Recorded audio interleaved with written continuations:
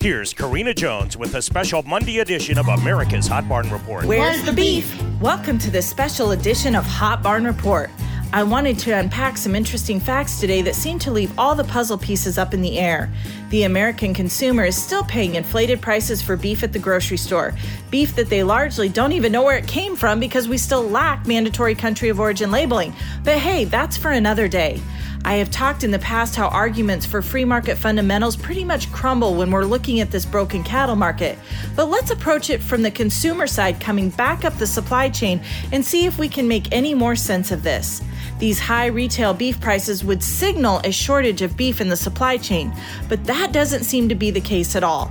If we work backwards from the consumer, maybe we can find where's the beef. 2022 is posting remarkable cold storage reports. In fact, total pounds of beef in the freezer is up 29% year-to-date over last year, according to Cornell University. And if you look at USDA charts, we are beating the pants off of the last 3 years of beef cold storage totals. So we have beef in the freezer. Let's go a little bit further up the supply chain and look at live cattle.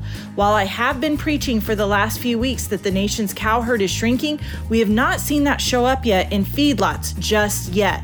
In fact, in last week's Cattle on Feed report, the marketings of June fed cattle were 2% higher than in 2021.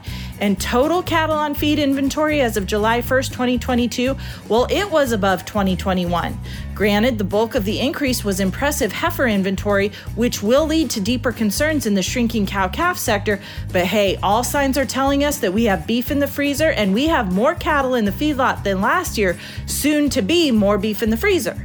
So if we have a super strong inventory of cold storage and current and strong inventories of live cattle, why are we importing around 130,000 head of live cattle a month and importing so much beef? Well, that's where the global trade market comes in. And while exports of beef have gained some recent headwinds, it's been at the cost of the American consumer and the American cattle producer caught in the crosshairs, paying high prices at the beef counter and only receiving cash cattle prices in the 140s. So even when we work backwards from the consumer up the supply chain, it sure does leave a lot of questions and a lot of holes in market fundamentals. Doesn't sound like much of a free market, more like a managed market that keeps both cattle producers and consumers on an economic roller coaster. Monty will be back tomorrow with all the action from the hottest barns in the nation that power this program. Torrington Livestock Market, Presho Livestock, Lemon Livestock, Bassett Livestock Auction, North Platte Stockyards, Creighton Livestock Market, Stockman's Livestock, Mobridge Livestock, Platte Livestock, and Ogallala Livestock Auction Market.